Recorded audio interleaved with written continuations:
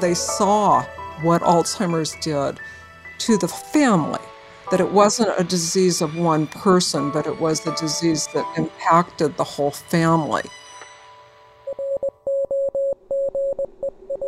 Hi, I'm Bobby, a certified caregiving consultant and educator, caregiver support group leader, and an international presenter on caregiving issues. And I'm her husband, Mike, and I'm a certified caregiver advocate and a certified music therapist, and I've been published in an anthology of short caregiver stories. And this is Roger That, the podcast dedicated to guiding you through the heavy haze of dementia. Here we focus on the caregiver, offer practical insights, and share some emotional support. And we might even share a laugh or two, because we all know laughter's the best medicine. Absolutely, and you keep me very healthy, Michael. Give me lots to laugh about. You betcha, that's my job.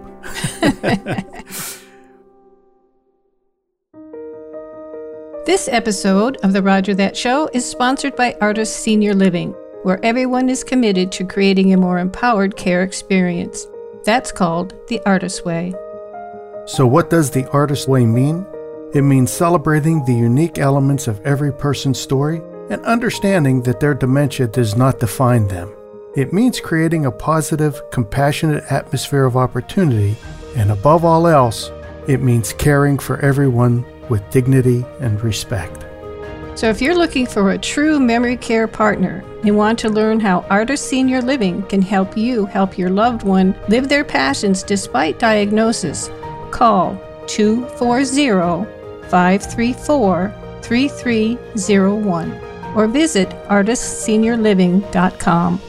That's Artis, ARTIS, seniorliving.com.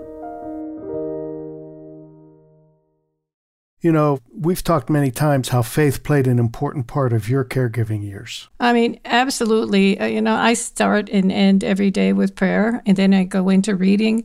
But, in our caregiving years, I spent a lot of time crying and a lot of time praying. And for so many caregivers, when we're talking about self-care, a relationship with their faith is an important part of that.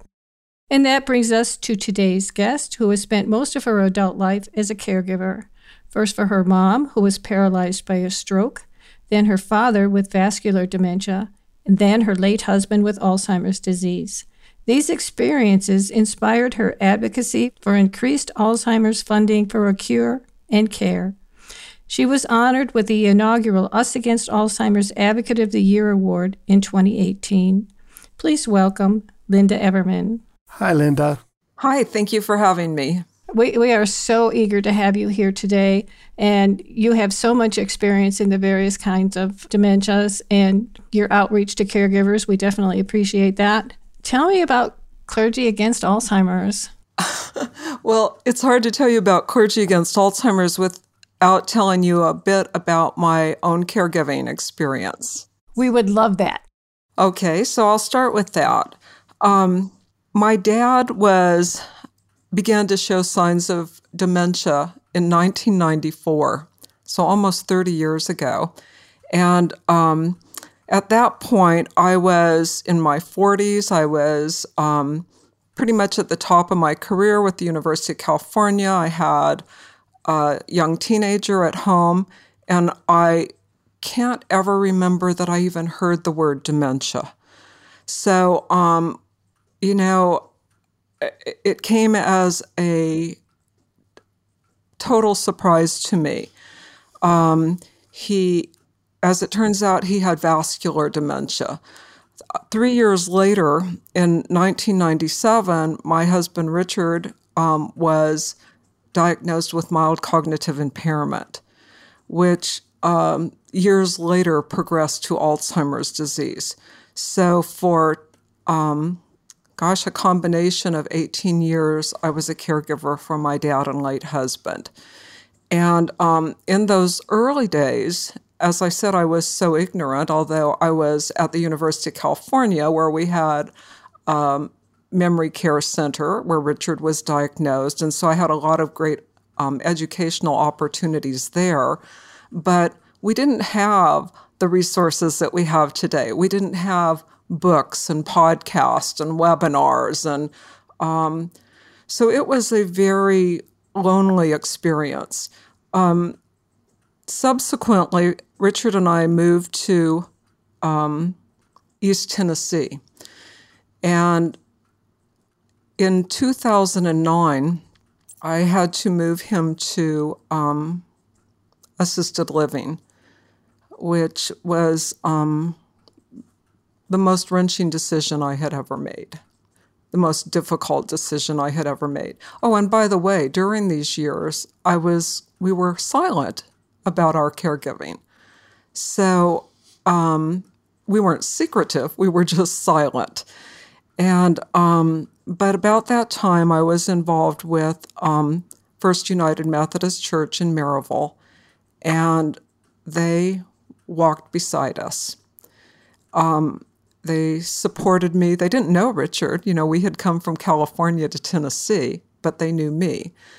And a couple of things happened. So around 2012, Pat Summit, who was the coach for the Lady Volunteers, was diagnosed. She was very well known in East Tennessee and in that part of the United States. And a local newspaper reporter came to talk to me. She asked if she could come and speak with me about dementia because she wanted to do an educational piece. And at first I was very reluctant because I was very private. But she came, and what started out as a 1-hour conversation, she stayed all day. And she ended up doing, like Parade Magazine, 3 installments. I wasn't the only person she interviewed. She interviewed assisted living, she interviewed clergy, she interviewed other people, researchers. And those articles that she ran were picked up across the nation. On top of that, about that time, Ian Kramer of the LEAD Coalition, Leaders Engaged Against Alzheimer's, invited me to do an article that he shared with his coalition, From Caregiving to Advocacy. And so I did.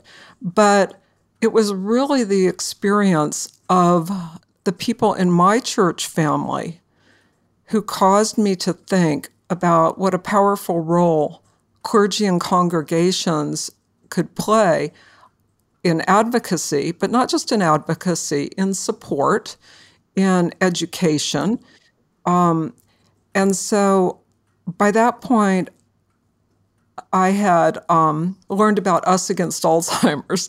And this all ties in. I mean, it came from me being very private, not sharing my story, to almost overnight being a national spokesperson. And part of it started because simultaneously I was working on getting the Alzheimer's awareness and fundraising stamp. And so I wrote to all of the organizations and members who were promoting the National Alzheimer's Project Act, which had not yet been signed into law. And so I got to know a number of those leaders and corresponded with them.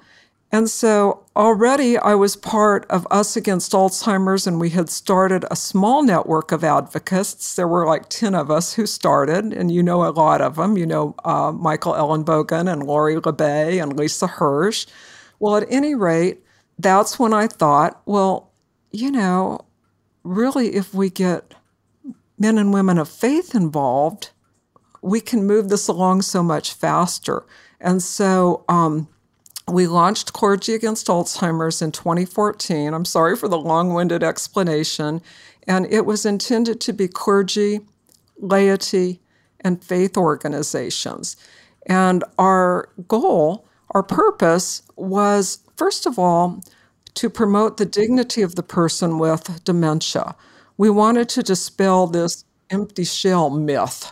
You know, we wanted to let people know that there was a person there was a person of value and worth, and we wanted to offer support to the care partners because it's such a spiritually, emotionally isolating disease. And we also wanted to push for advancements to prevent more compassionate treatments, and eventually a cure for dementia. So we had lofty goals. A couple of years later, we're able to bring in the United Methodist Church as a partner, Volunteers of America, the Balm and Gilead, just to get faith, spirituality into human value and worth, love, caring for each other, the human elements, the spiritual elements of this disease into the national conversation, and also to use our voices as advocates. So Clergy Against Alzheimer's, which morphed into Faith United Against Alzheimer's because it better describes it, has been active on the national scene to do such things as join with allies and partners in getting a reimbursement for your cognitive assessment, for pushing forward issues on prevention. So a number of things like that. Wow.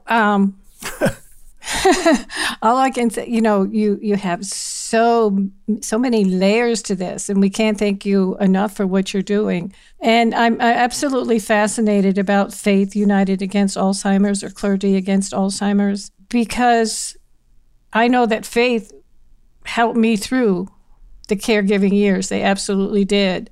I did a lot of crying. I did a lot of praying during that time. Yes. And I got some answers. I got some very direct answers, including we went to church one Sunday, and I had been saying for weeks, why is it so hard? Why is it so hard to do good work?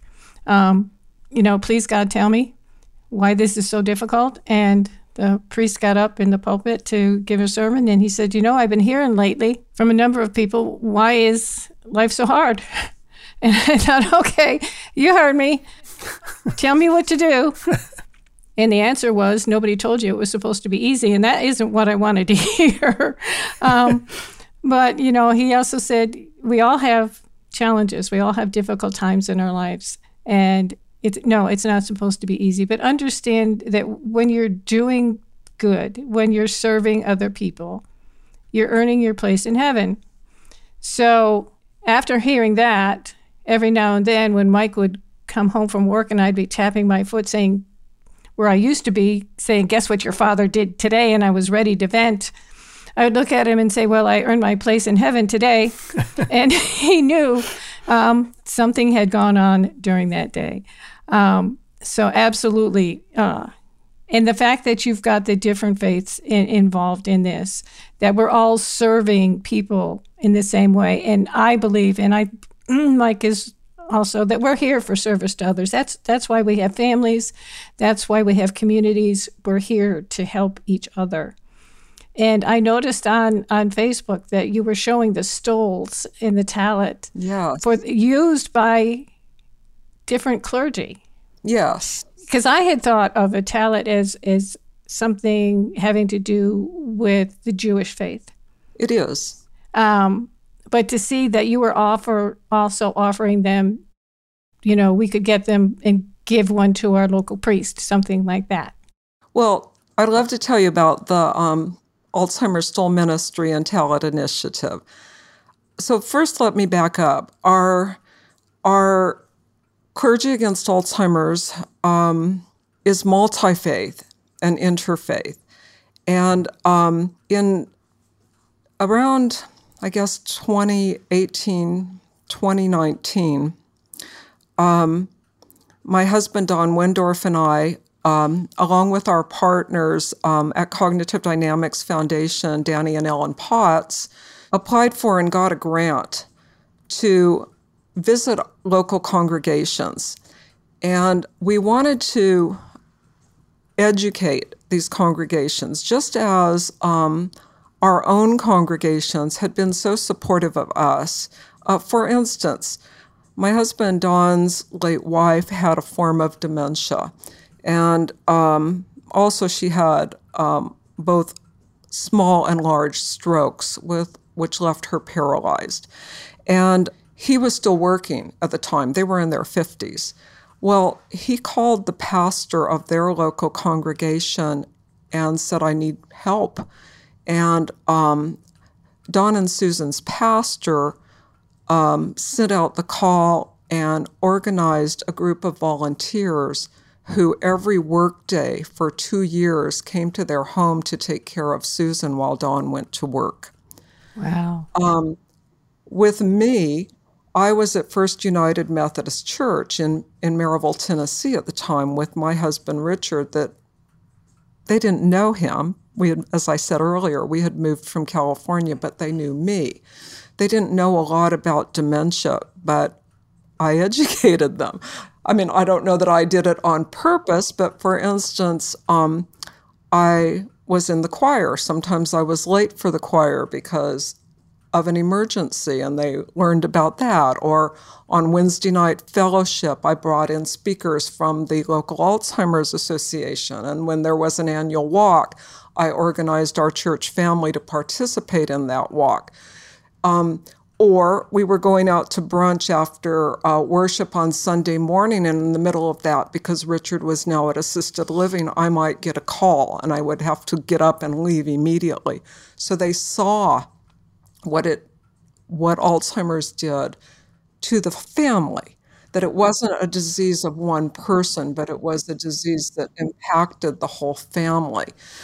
So anyway, Don and I decided that, and Ellen and Danny, that, start where you are, work with what you have, that we would visit local congregations, that we would provide them with resources in terms of books and not YouTube videos, but DVDs and other information, and for education, support, and advocacy. And so we began to visit congregations, all faiths, whoever would see us, whoever would open the door and see us.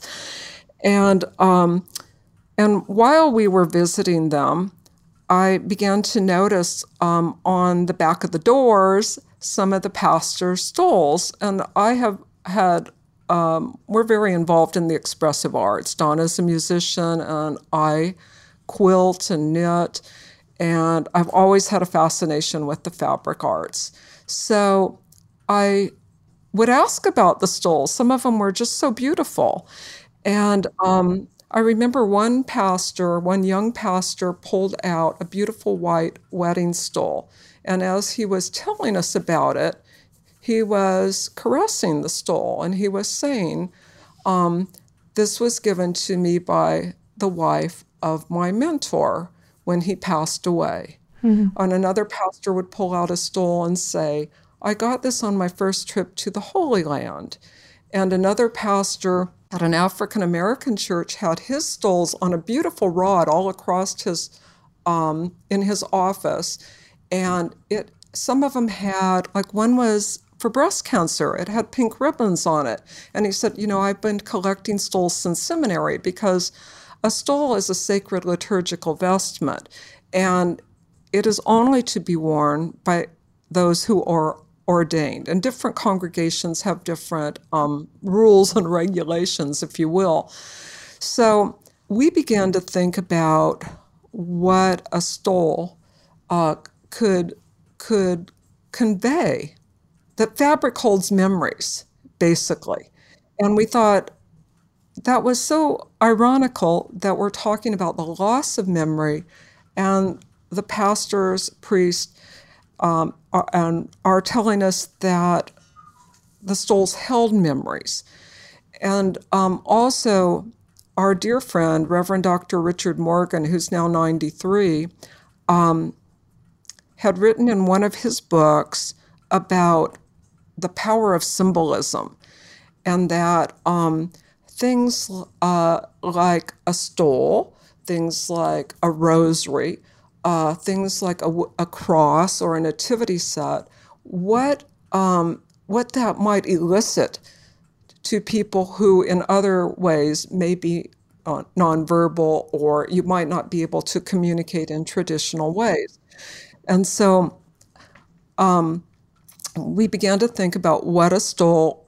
We weren't thinking about a tallit as much then, But our friend Rabbi Steve Glazer brought that up and told me that, you could make a stole-like tallit for a rabbi or a member of the Jewish faith to wear. And he actually drew out the dimensions, and we made a pattern from that. But so anyway, we started to make stoles. And the first one, of course, I gave the first 2 stoles to Reverend Dr. Richard Morgan, who at 93 is still caring for people with dementia and care partners, and to Reverend Dr. Cynthia Hewling Hummel, who is a pastor who is living with dementia. So you, Linda, actually make these? I've made about 160 of them. And that's all? That's all? Each one takes about 2.5 days to make. And I have written about it and written instructions because my hope is that other sewing groups would make them. Yeah. And one of our Faith United Clergy Against Alzheimer's partners is Due West United Methodist Church in Marietta, Georgia. And they have an amazing website that is called Loving Through Dementia.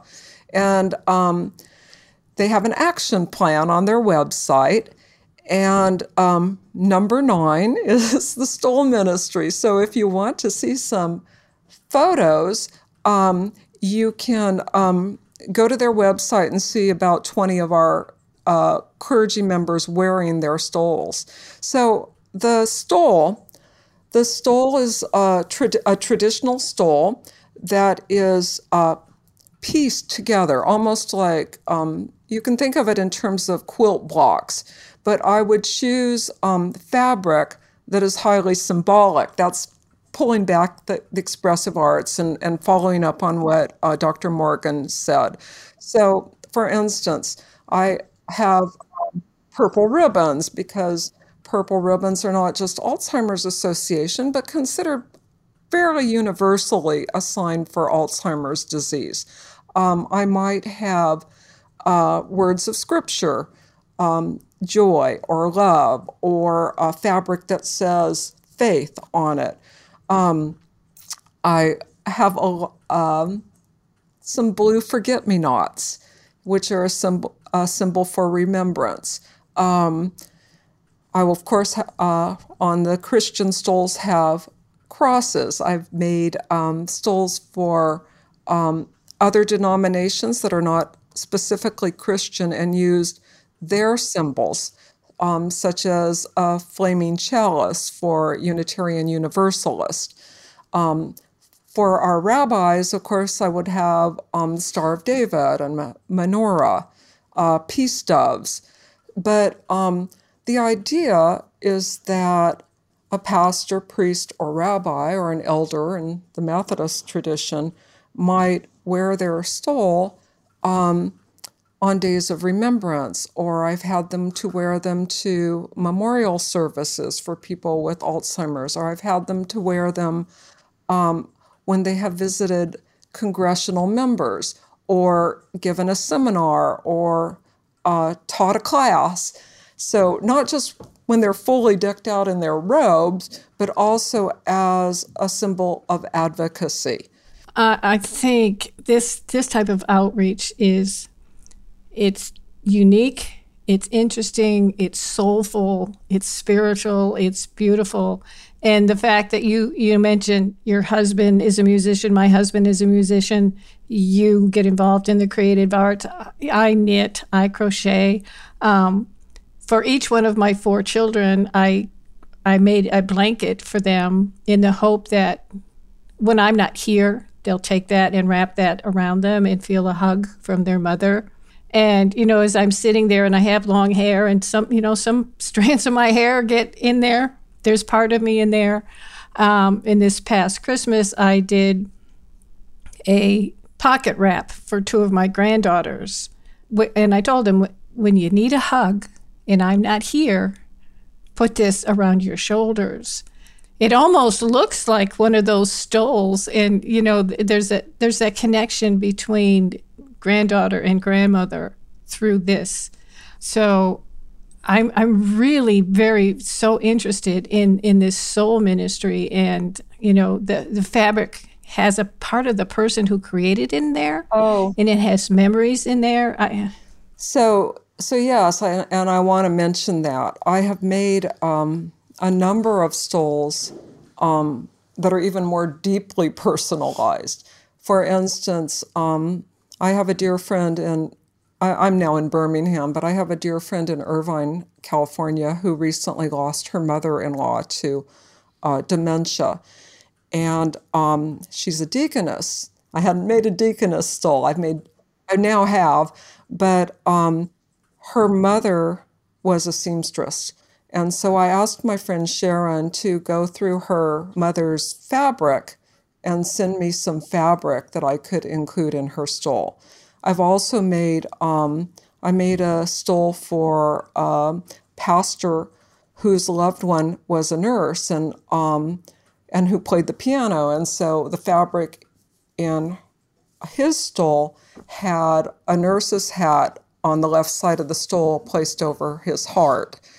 And another pastor wrote to me and said, my dad was a handyman. He could fix anything. And so I found some fabric that had tools in it. And the patch that is over her heart is our tools. So if I know the person and I'm specifically making it for them and they have fabric or tell me something that is very personal about their loved one, then I can incorporate that. One of the first stoles that I made was for a young pastor who helped me so much with my late husband, Richard. And we had a private burial, and she was there, and two other very close friends were with me. So Pastor Amy, and Richard was a Marine, and he was buried at a veterans cemetery. And Amy's husband is also former military and now has dementia. Well, in her stole, I included some patriotic themes. I included Stars and Stripes, and I also had a couple of panels that were of very rural churches because we were from a very rural part of East Tennessee, and I thought that it would remind her of the graveside service. So those kind of things. For my pastor in Irvine, her father had ALS, and so I put the blue and white ribbons of ALS into her stole. That's fascinating. I'm absolutely mesmerized. The backs of all of the stoles have a purple fabric. They're all different. And by the way, those stoles, there are no two stoles that are the same. I mean, I use a lot of the same fabric. Also, I introduce new fabrics and the placement of the fabric. And so it's kind of amazing to me that of 160 stoles, although there are similarities, there are no two identical stoles, just as there are no two identical advocates or caregivers. So the backs of the stoles are all purple. And if you fold them, it forms a purple ribbon. So there's just an awful lot of symbolism, and the stoles are given with a blessing. The stoles, Reverend Dr. Cynthia Hewling Hummel, who I gave the first stole to, wrote a blessing of the stole and the for the stole, blessing the person who wore it and the congregation. And so when we physically present the stoles, we will drape the stoles and read the blessing of the stole. And it's really very moving. Yes, I'm sure it is. You know, this is very, very fascinating, and this is something completely new to me. But I certainly appreciate your work. It's absolutely amazing. But we would be remiss if, before we end the show, that we didn't talk about your role in getting the Alzheimer's stamp. Well, thank you so much. And what I'd like to tell you about the Alzheimer's stamp is the Alzheimer's stamp is one of 4 semi-postal stamps that we have in the United States. The semi-postal stamp is an awareness and fundraising stamp. Right. And work on the Alzheimer's stamp began in 1999. It was issued in 2017. It took us close to 20 years to get this stamp. And the advocacy for it was started by my dear friend, Kathy Seegans. And there was a commemorative stamp first. First of all, stamps are really for collectors, by the way. But so anyway, it took, I can't even, thousands of letters and visits. Kathy and I mounted a national multi-year campaign for the Alzheimer's stamp. And we got all of the major advocacy organizations to join us. Us Against Alzheimer's, Alzheimer's Foundation of America, Alzheimer's Association, the American Academy of Neurology, the National Association of Active and Retired Federal Employees, and members of Congress, because to get a semi-postal stamp literally is an act of Congress. Our stamp was introduced in the House 8 times from 2005 on, and in the Senate 6 times. And we finally got it through an almost obsolete law that caused us twice to mount 2 more national campaigns to change federal regulations. So a semi-postal, now the brief part, a semi-postal raises awareness and funds for a designated organization. In the case of the Alzheimer's stamp, you pay a little more than first-class postage, and the extra cents per stamp goes directly to the National Institutes of Health. So in the case of the Alzheimer's stamp, a sheet of stamps is $15. Of that $15, $3.40 goes directly to the National Institutes of Health to fund dementia research for care, treatments, prevention, one day a cure. To date, 9.7 million stamps have been sold, raising $1.2 million. Now, you think that's a lot of money. Well, it's a drop in the bucket. We have, at best estimate, 16 million unpaid Alzheimer's caregivers. If each caregiver bought 1 sheet of stamps, we already would have raised over $54 million with these stamps. So it's very hard to get the word out. The Alzheimer's stamp, the inspiration for it was the breast cancer stamp, which we've had since 1998. The breast cancer stamp, of course, we've had it since 1998, has raised $94 million for breast cancer research.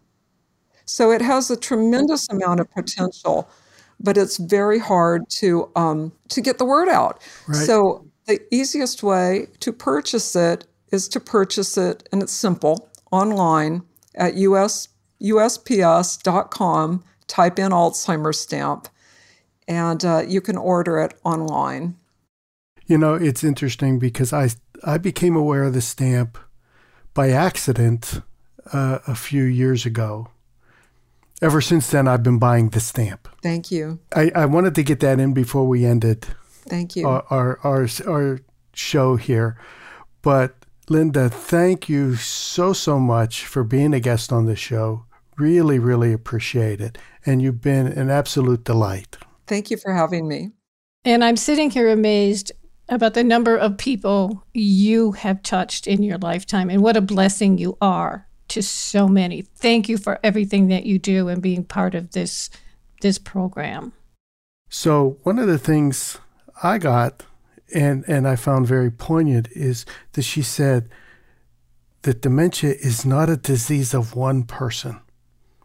It affects the whole family, and people don't realize that. Absolutely, for good or for challenge. It's definitely affects the entire family. And we would definitely be remiss if we didn't get to it during the show, that Linda was recognized by Maria Shriver as a woman of influence.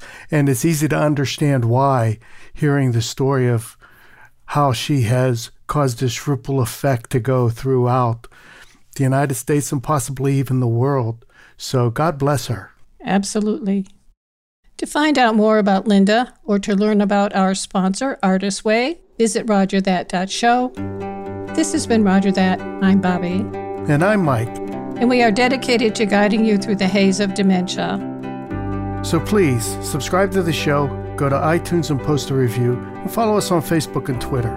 If you have a question or issue you'd like for us to address, please post on the Roger That Facebook page. To find out more about us, head over to RogerThat.show. That's Roger, RODGER, that.show. Roger That is produced by Missing Link, a media podcast company dedicated to connecting people to intelligent, engaging, and informative content. Also in the Missing Link lineup of podcasts is The Designated Drinker Show, the podcast raising the bar on craft cocktails. Here you meet interesting folks, enjoy boozy banter, and learn how to make craft cocktails from a master. And if you're looking for a whole new way to enjoy theater, check out Between Acts, an immersive audio theater podcast experience. Each episode takes you on a spellbinding journey through the works of newfound playwrights, from dramas to comedies and all those in between. Find Missing Link's League of Podcasts on Apple Podcast, Spotify, or wherever you find your podcast. Please don't forget to subscribe, download, and review the shows, as your review helps our show reach new audiences. To find out more about Missing Link, visit missinglink.company.